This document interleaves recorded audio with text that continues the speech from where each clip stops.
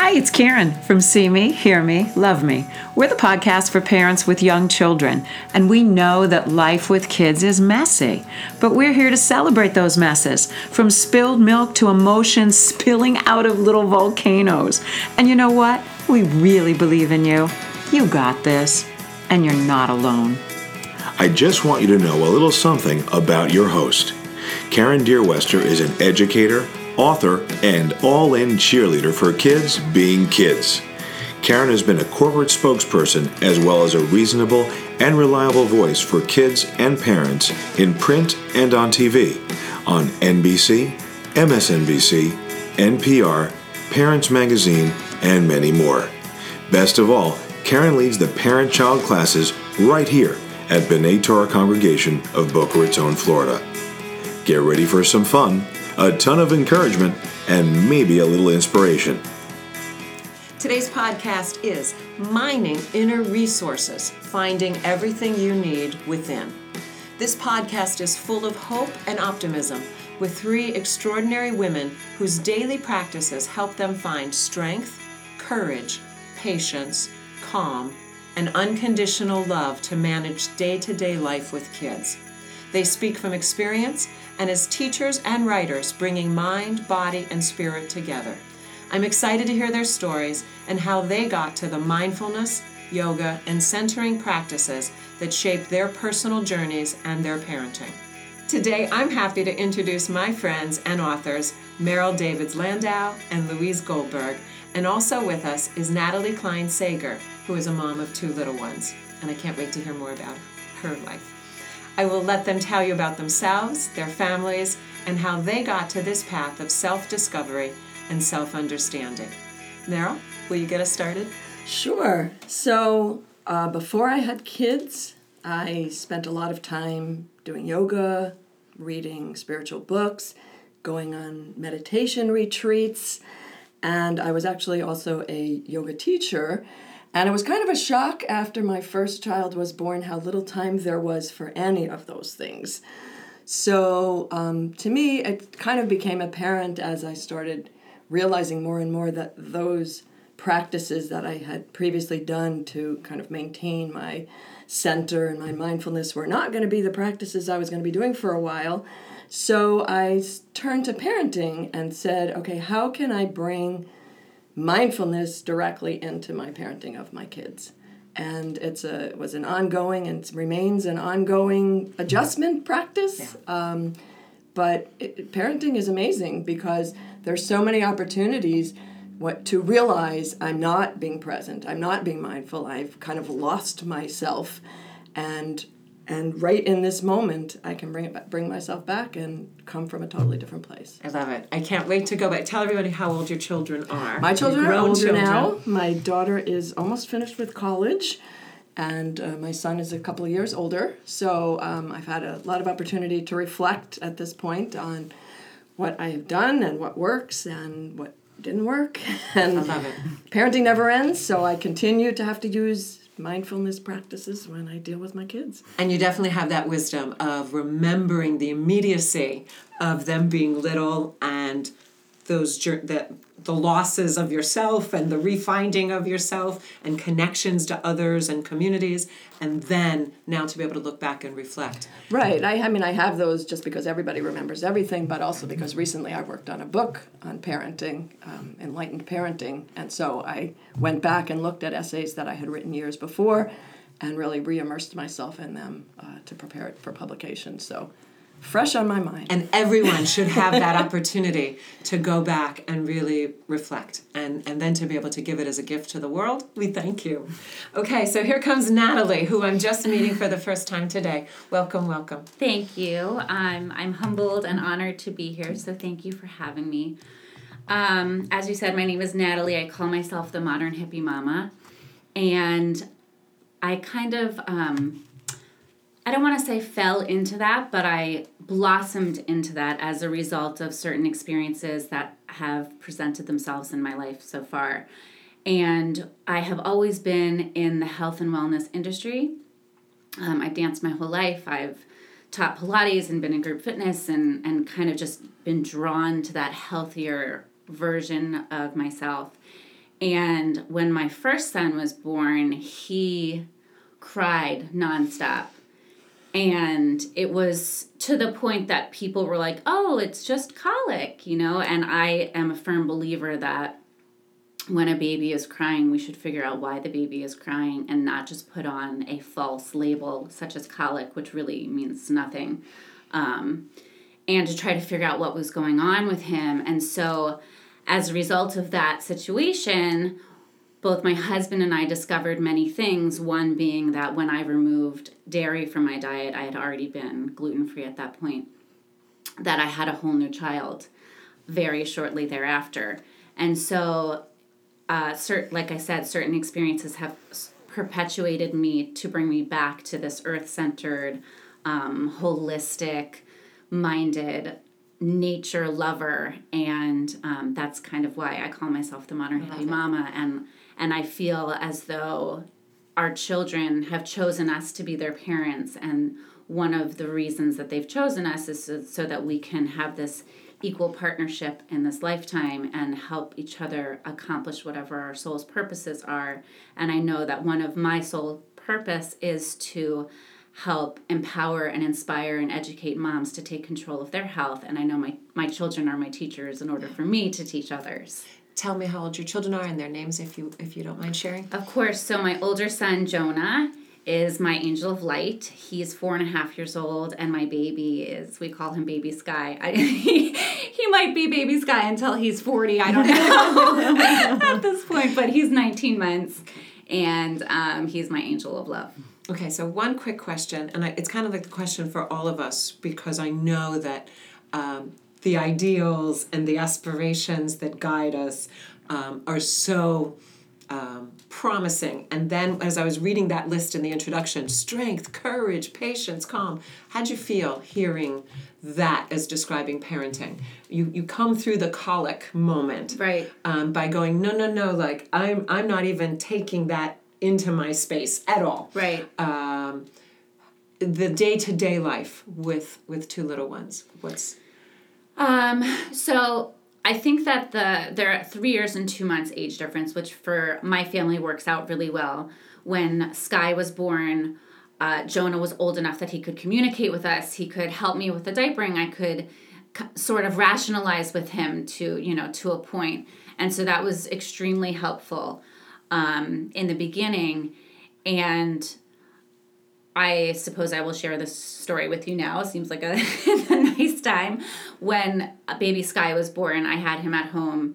I had this amazing, incredible, raw, animalistic water birth, which was beyond my wildest dreams. Never did I think that I would be accomplishing that. But like I said before, I think that our children kind of guide us. And when I was pregnant, I know that was his intention. He was like, you are not having a hospital birth. You are having me at home, and this is how it's going to be. And it was wonderful. Everything went, as beautifully as one could hope. And on day 3, I was nursing him and looked down, and I saw that he was extremely yellow. And I had experienced jaundice with Jonah, so I was quite familiar with it. His bilirubin levels were rather high, and so I knew that it was really important for me to call the pediatrician. So I called the pediatrician. They had us in right away. And they do this test where they kind of press along your skin to see, and jaundice starts in the eyes and the head, so you see it first in the eyes, and then it works its way down the body, and if you get to the feet, it's really severe. And so I see them pressing, and they're going down to his feet, and they're still noticing that it's pretty serious, so they rushed us to urgent care, which was across the street. And so we went over there. Of course, we were freaking out. My parents thankfully live very close to us, and so they could take Jonah, and my husband and I were with baby Sky, and so they took blood from my 3-day-old baby, sticking a needle in his foot, which was not something that a very hormonal, newer mom wants to experience when her infant is crying hysterically. And they're kind of massaging the blood out of his foot, and very emotional, to say the least. So they tell us, okay, they got the blood, we're waiting for the results, then they come back and they say to us, we need more blood. And I was like, you use whatever blood you have. You're not touching my child again. They come back a little while later. They're telling us we have to wait. Meanwhile, I'm just nursing him and trying to stay as calm as I can. And then we get a phone call. My husband picks up the phone, and I see him. My husband's very laid back, mild-mannered. You know, he doesn't have like these grandiose reactions. We're kind of polar opposites in that way. And I see him just bow his head and close his eyes, and I'm thinking, oh my God, what's going on? And he gets off the phone, and he's like, to put things into perspective, 5 to 25 are the levels for Billy Rubin, 25 being severe, 5 being, you know, no issues, and Sky was at a 32.5. Oh. And so we just looked at each other and like, what is going on? This cannot possibly be our life right now. And they rush us to the ER. They put our tiny little infant on a big stretcher bed, and there's like nurses and doctors and all this immense chaos, and they're calling him the Billy baby, and they're, you know, talking about him as if he's not my precious little baby that I just birthed. And they're saying we're going to have to do antibiotics and full blood transfusion and all this stuff. And my husband and I are non-traditionalists. We are, you know, we of course have lots of respect for Western medicine. That's just not our first go-to. And so when they even mentioned antibiotics, we were like, no antibiotics. And they were looking at us like, if we were to take you to court right now, we would win. This is a life or death situation. Oh my God. And so I just kind of like a child, like a toddler, put my hands over my ears and said, I'm not listening to this. Please slow down. And there was this wonderful nurse who just put her arm around me and was like, I know the type of mother that you are, and I'm just letting you know that they're going to do things that you don't like, but this is a situation where we have to do that. And so they whisked him away, and we're just standing there and thinking, what are we going to do right now? So we did a lot of praying.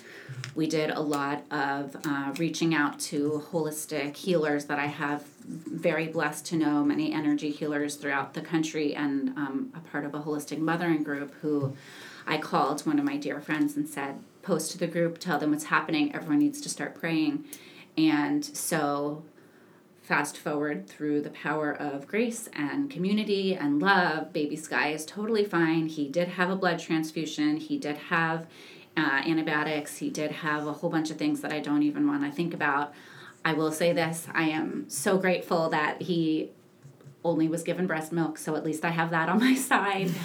And he had his own little room with sound music just for him, and he overcame it. And I'm a full believer that one of the main reasons that he is as healthy as he is today is because of the positive energy that he was just flooded with. Yeah. And so when we talk about power and strength and love and community and belief and faith, he is that definition. Okay. There's a big story for everyone to have gotten started with, and I thank you so much for sharing it. I think I need to take a breath, and I know everybody out there does. But I think the moment that's just so powerful as we think of this theme of mining resources from within, which was Meryl's phrase from a page in her book, is that as you're telling your story, I'm thinking, how do we find the strength, the conviction, the optimism, the faith, the trust, the grace when you have fear, when you feel helpless, when you're not in control? Those are the words I'm writing down, because that's what I want parents to have to take away from this, is some response, is some comfort, is some peace response. What I just heard from you, which is so powerful, is that you never even touched those feelings because your connection to yourself, your beliefs, your community, and what you have faith in, and the people and the grace and the connections that you have faith in, never even it was like the hospital. There's going to be things I can't control. There are things I don't like. There are things I don't want to hear. There are things I don't even want to allow into my world. This is because what's the deal on parenting? That's not what I planned. That's not the child I planned. That's not the vision I had for myself. That's not how it's supposed to be. Which is, of course, the crisis of our whole world is how do we live when life gets messy? What I love about that, though, is that she was basically talking about not trying to control the things you can't control, and just working on controlling herself and her community and what you can control. Because I think as parents, we a lot of times try to arrange the whole world. And it doesn't work that way. So all we can do is work on ourselves. That's Thank you. And I want Louise to jump right in on this. But for all of us that are the controllers, for all of us that started listening to this podcast thinking, I'm going to get a strategy, I'm going to get a tool, I'm going to get a fix. I am the queen of telling people there are no quick fixes. Mm-hmm. And yet, what you did in your story and in your journey so far, as I've heard from you in 5-10 minutes, is the thing that I ask parents to do for kids all the time, and that is flip the script. When you're following somebody else's script, you get so far uncentered and so far away from yourself that you're in a struggle place. You're in a powerless place. You're in a place of suffering. Mm-hmm. Okay, take it, Louise. Welcome. Tell us who you are and tell us your reaction to Natalie's magnificent say it all story. Yeah, thank you. Okay, well, I'll just say that I am a yoga teacher and an educator and an author, and I became a mom, and when I became a mom, one of the things that was really important to me was to be able to spend as much time with my son as possible, and so I started to do a lot of things that included him. So I was a massage therapist, and I became an infant massage therapist. Which is how we met. That's right. I met Karen when my son is 31, and when he was in her first class. Oh. He was at our ribbon cutting at 4 months. At Amanda's place way back when. So we go way back. And as a massage therapist, I learned infant massage so that I could teach it, and then I taught it at at Amanda's place, and then obviously use it on my own child, and that's of course where the colic was a big issue. And as a yoga teacher, I started doing mommy and me kinds of yoga programs, and then later became very involved with the special needs community, which reminds me of a story which I share when I teach my yoga therapy for children with autism and special needs programs. And it's something that is not original to me. It's called A Trip to Holland, that some of you may be familiar with. And it's a story about, it's a parent who writes about her trip. She was planning a trip to Italy, and she had the guidebooks, and she learned Italian, and she was so excited to see the Michelangelos and all those beautiful things. And then she got off the plane, and the flight attendant said to her, "Welcome to Holland." And she's like, "Holland? I didn't sign up for Holland. I'm supposed to be in Italy. All my friends are in Italy. Everyone I know has been thinking about it. I've been dreaming of Italy all my life." And then after a while, she began to realize that Holland has Rembrandts, Holland has tulips, Holland has windmills, and that there's something beautiful about Holland too. And of course, the story for all of us, I think, that we get from our children, and that you so beautifully described, Natalie, is that our children will guide us to a place that we never dreamed that we would be, and that we have a choice, and our choice is either to be there and figure out how to make it work for ourselves and then ultimately for our family, or to struggle and fight and be unhappy and suffer, which I have to say I've tried it both ways, and there's no avoiding, because those are the pivotal moments that help us make those better choices, I hope. Right, so. Exactly, yeah. And so my own son was colicky and was had terrific challenges with sleep, and so I, who was the queen of peace, spent 3 years without a proper night's rest. Oh, me too. Yeah. And 3.5, yeah. Over 3. That's Yeah, right. until I finally quit nursing. And, and when I would teach other people all these wonderful techniques and then go home and realize that they didn't necessarily work. So tell us, and this is the question for everybody. I'll start with Louise, I'll go to Meryl, and then to Natalie.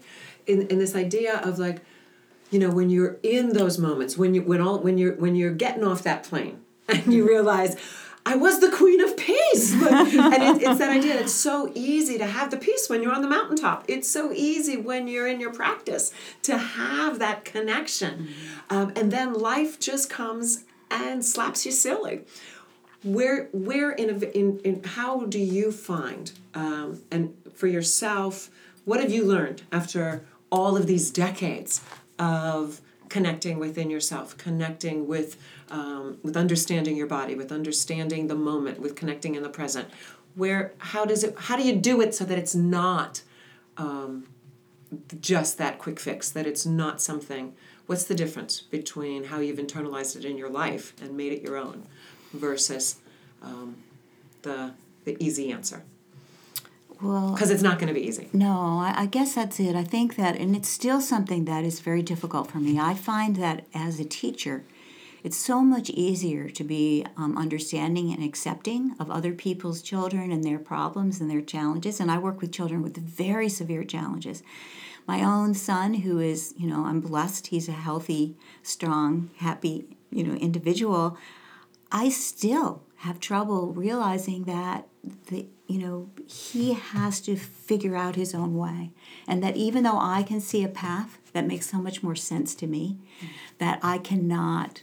So when you feel it getting tight around you, when you feel it getting cloudy, whatever the image is, when you want to be involved in his path, what do you do? So a lot of times I spend a lot of time actually praying for non-judgment and acceptance. And also, I have to refortify my faith in my son. How do you do that?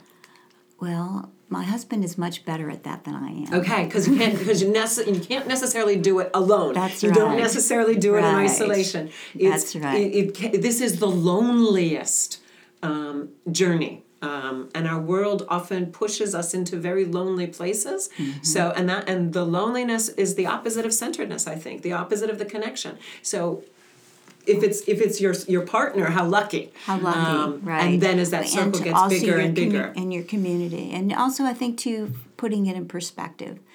To realize, when I look at the children, many of the children whom I work with, and I look at myself and my family, and I think, how blessed are we? Mm-hmm. If we have an issue, how minor is that in comparison to others? But it's still, I still have to go back to my practice. I wish I could tell you that I had it down after 31 years. I still have to go back to check that off. Moving on to the next generation. See ya. I have to go stand on my head. Have to go stand on my head. And turn the world there upside down. There you go. So that I see it a different way. And that's usually the best thing I can do. Yeah. And that's why the stories have to keep coming.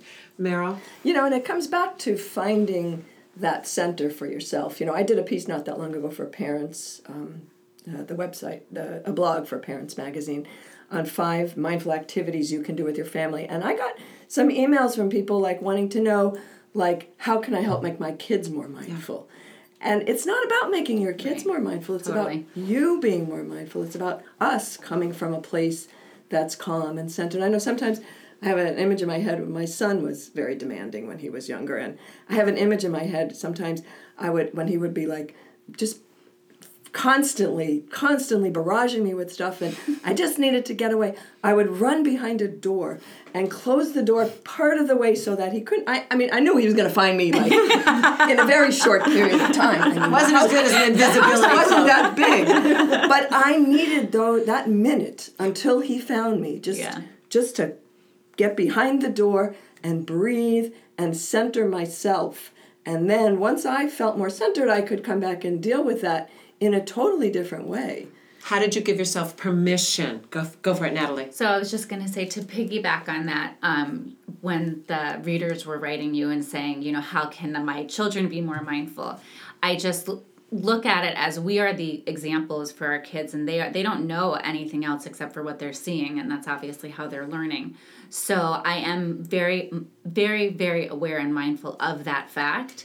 And so when I am starting to feel like, oh my gosh, I just need a moment, I just need a moment, I just need a moment, and I feel like shouting that from the rooftops, I have started to implement different routines. So we get into the car and Jonah will be asking me, he's the most inquisitive child you've ever met. He will ask me questions all day long, to the point when he was like 3, I told him it's after 5 o'clock. Instead of having a cocktail, I was like, it's after 5 o'clock, no more questions. There you go. I'm done for the day. But we get in the car now and he's asking me, and I say, Jonah, Mama needs to sit down. I have to take a deep breath. Let me take a sip of my water and I'll tell you when I'm ready. And if I'm at the back of the car, Jonah, I'm at the back of the car. When I'm ready, I'll let you know. And it's sort of like I'm doing it for myself, really, because I do need that #peace, Yeah. But also because I want him to see, oh, this is how we calm down. Take a deep breath. Have a sip of water. Reground yourself into that moment. Mm-hmm. But the structure, the rituals, the routines, the predictability of that will also give him such extraordinary executive function to be able to go, okay, I can pause too. Right. I can pause and wait for another human being. Now I have this incredible empathy because my mom is telling me how she feels. But I still want to ask, because I think a lot of listeners out there might be feeling like, yeah, but when I'm feeling the questions, when I'm getting in the car and I have to get home and make dinner, and they've just spilled the snack all over the car, and I'm ready to hide behind the door, it takes a very deep kind of centeredness to just be able to say, I need a minute. I need to breathe. That just getting to that first moment is a huge pause and permission for yourself. It's bringing yourself back to the fact that you are in that moment. So you had mentioned perspective, which is huge. You have to just take a second to say, does this really matter? Like, do I need... And listen, I love to have control. If I could control everything, I'd be so excited. But I'm aware that it's just the illusion of control. Yeah. So when I'm in the moment and I'm like, okay, we got to get dinner, we got to get pajamas, I want you in bed by this time so that I can go do this and da-da-da-da-da-da-da, then I have to take a second and say, okay, first of all, if I'm thinking about 100 other things and I'm getting irritated with my kids, it's because I'm not present with them.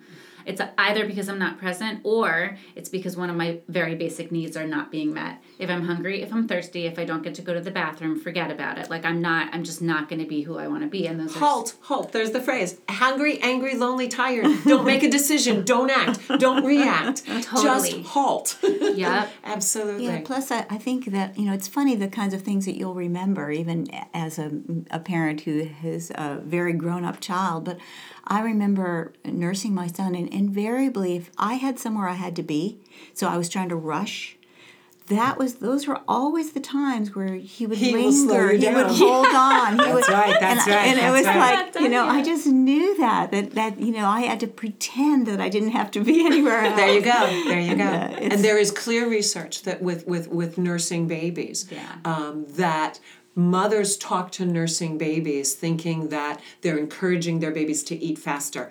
Come on, you can, and they engage them thinking like, oh, and the babies slow down eating to engage the mom, so that there is the dance. Entrainment, right? Yeah, it's like, I want this connection, and mom thinks I'm doing a good job of getting them to eat efficiently. Right. No. You lost that control straight up. So I just want to make one other point in terms of, in that moment when you're frazzled or something, you're just completely... First of all, I love the phrase, beside yourself, because Swami Satchidananda used to say, here's yourself, and you're beside it. And I love that image because it just takes a second to get back to yourself. You just have to remember that you need to take that second. So one of the things that I found, and even though my kids are grown, still find very helpful is when you think, Natalie's talked about her older son who's already 4 as my angel of love. And when your baby is a newborn and you just look at that newborn, everybody has this image of you just holding your own newborn, looking at it, and there's no other moment. You are just in that moment. And I as my kids got older, sometimes when they would be making me crazy, I would just take a second to remember that moment, because parents are so present when they're holding their very young infant. It's only when they get a little older that your mind starts to go to all the chores and the activities. Right. So anytime my kids would be making me nuts, I would just like stop and breathe and look at my kid and just remember that how I felt when I was holding them as a teeny tiny baby. And they're the same person, so I still feel that way, even though they're much older now. But it really shifts you. There is a meditation teacher that a Sufi meditation teacher, Pir Vilayat Inayat Khan, that I used to study with before he passed away. And one of the things that he said about meditation is that a new mother, doesn't have to meditate because she is in a constant state of meditation when she is communing with her baby. And that was gave you kind of a pass to realize that you were already there. And also, one other thing that I found really helpful for myself, when my son was born, he came out very quickly, and so it was a very unexpected and I guess sort of forceful entry, and his head was misshapen, as is common. But it was terrifying for me as a new mom to see my perfect baby boy with, a cone head, and I knew that as a massage therapist, I understood, this was soft and this would reshape and everything would be fine, and that there was no damage, but still it was very frightening. And so what I did is I used to do a meditation or a kind of more of a visualization where I would see him at different stages in his life, and at each of them I would see him becoming whole and becoming healthy, and his head, and I ultimately see him growing up, and I would always see him at the end as a man holding a briefcase with a suit on. Sort of not Mark. So ironic. My son rides a bicycle, and he wears sneakers. Doesn't even have. But yes, that was so comforting to me to take him through those stages in my mind and to reassure myself that and hold these images very strong. And the thing that I hear so often at this table, that so much of the struggle comes from, so much when we did our podcast on helicopteriness, that we all have these anxiety spots, and it's like we can't help but hover, we can't help but get involved, we can't help but overreact, we can't help but push ourselves out of shape even when we're not sure things will be okay. And when you can feel those moments of like looking at your child and going, is he going to be okay? Is this all right? So my question back to you is, for you had that fantastic visualization where you could reassure yourself and commit to a positive future. What do you do when you're not sure? Because uncertainty, if parenting is anything, it is into the great unknown. We don't know what their world will be. We don't know who they will be, except for the the script isn't written, and we have to trust that. So, well, there's a lot that you just said, so I'm going to just kind of interpret it in my own way. But I have been known to be very, at one point in my life, I would have described myself as a hypochondriac. I no longer describe myself as that. So I feel that one of the reasons why I am no longer quite as fearful, not that I've completely removed fear, I am human, but is as a result of meditating, affirming, visualizing, yoga, of course. All of that has kind of brought me to a place of trusting. So trusting that Hashem or universe or God or source or whomever you kind of connect with has your back. That everything is going to be okay. And although I would like, again, to have control over everything, that's just not possible. So you have to, I think it's important for me to trust that everything is going to be okay. In what does okay mean? One of my affirmations when I was in labor and giving birth to Sky was, everything is okay. Everything is okay. And I remember my husband, Lance, saying, when we were like practicing, for the big day, he was like, everything's going to be okay. And I was like, no, it's not going to be okay. You need to say everything is okay. It's very different than going to be okay, And so the visualizing of your son in, wearing the suit with the briefcase is awesome because it is that everything is okay, everything is okay regardless of how it turns out. And you had mentioned earlier about kind of bringing yourself back when there's all the chaos and how you can be very peaceful when you're on top of that mountain or when you're in yoga. Of course, you're like in this wonderful zone and you've got your mantra going and all is well. And then you get home and everyone's screaming upstairs and you're like, are you serious? So what I've started to do is before I even open the door to the garage is I say to myself, I'll look at myself in the mirror and I'll set my intention. Regardless of what's going on upstairs, I am going to choose peace. I want to be proud of myself at the end of the day. And I'm not always proud of myself at the end of the day, but that is my intention. And so most of the time that will bring me back to... Tell us how you put your head on that pillow on the days that you don't act the way you... I can be really hard on myself. And because I know that, I've started to just say, it's okay. You don't have to be this. And I don't know where it even came from. Like, why do I have this expectation that I need to be this perfect human being? Because that's, and I'm going to come to Meryl because I know she's got this is going to have to be multiple podcasts. Because even that phrase, I want to be proud of myself. In that, it's like, I'm the observer watching parents. And it's like, I'm so proud of you, even when I know that it's the hardest day you've had this week. Mm-hmm. I am so proud. And I want to be able to fill you up. Like, it's not mine to do for you, but it's this idea that that alone will trip you because... there's so much we have to forgive ourselves for right. Because we have all these expectations that it's supposed to be different than the chaos, than the, I want parents. I remember seeing this child in the hallway, way beyond the appropriate age.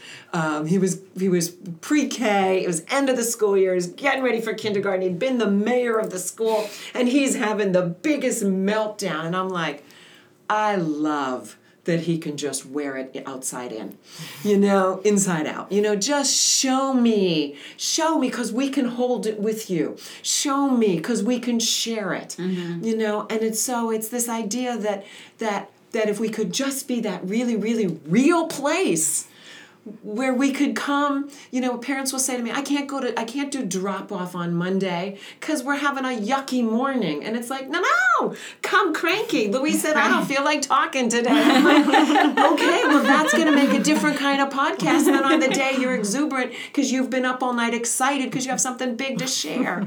It's just it's always okay. Right. It's always okay. Right, and judgment is we're out of the moment. Right. We're not being mindful. Because when you're mindful and when you're in the moment, there is no judgment. There is no worry. There is no fear. You were talking about how parenting is, you can't control the world. That's life. That's not just parenting. You can't control anything. But what you can control, what I can control is my own reaction of just being in the moment and knowing this moment is okay. So even if there's something crazy going on, with our politics today, there's a lot crazy going on. This moment is okay.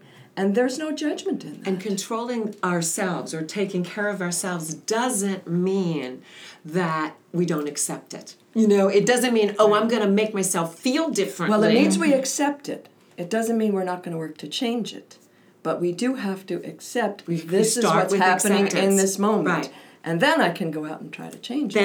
Then I can connect the dots. And that's but my I can only do that image. from a mindful place. Right. I can only do that when I'm centered. When meeting myself exactly where I am, right. with compassion and love. Right. Mm-hmm. There's so much more. I just want to say two things. One is I would just want to say that I loved Meryl's book, Enlightened Parenting, and I definitely resonated with many of the things that she talked about in that book. So if anyone wants to read that book and kind of extend their information, that would be a great resource. The other thing that I would like to say is, you had said, what do I do when I'm feeling guilty, when I'm not proud of myself at the end of the day. And I'm a huge, huge promoter of the Ho'oponopono prayer, which is, I'm sorry, please forgive me, thank you, I love you. And I have spent many a nights saying that over and over and over again, whether it was to myself or to my child or to my husband or to, whomever. And it is very, very therapeutic. So if someone was looking for a tool, there you go.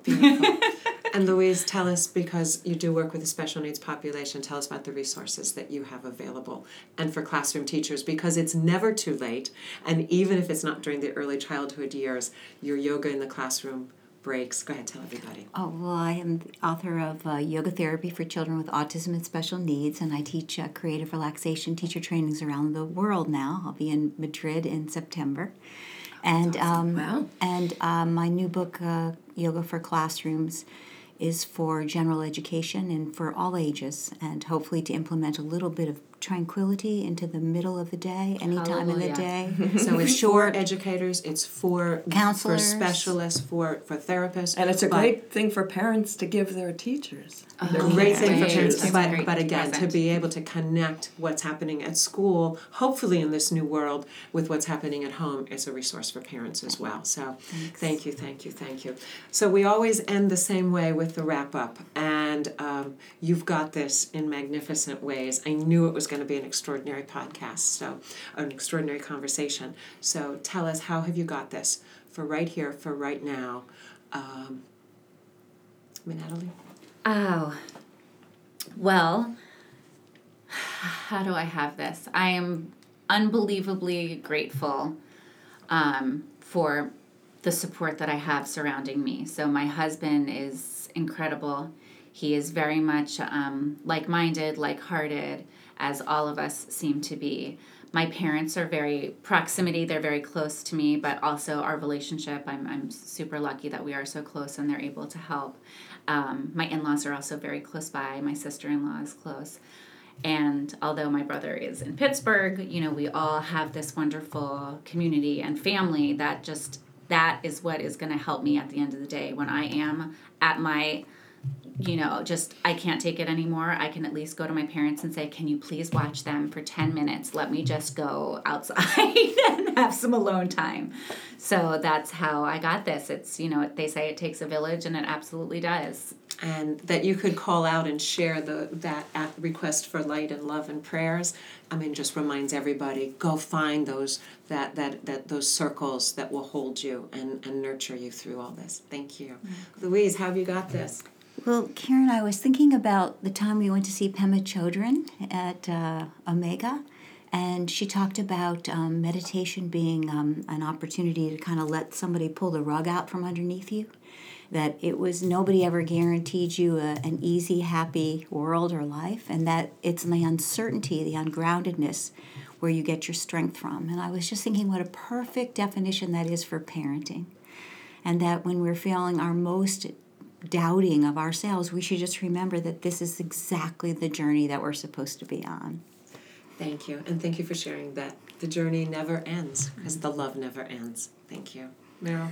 For me, getting centered in the morning, first thing, is the most important way that I can kind of set the day. So I meditate usually now just briefly, 10 minutes maybe. I used to try to do a half hour, and I used to do a half hour for a while, but when my kids were a little older. When they were younger, I did 2 seconds. I used to meditate in the bed. I have this in my book. I used to meditate in the bed. Totally. When I woke up, because a lot of times they were sleeping in the bed with me, or if they didn't start that way, they were ending up that way.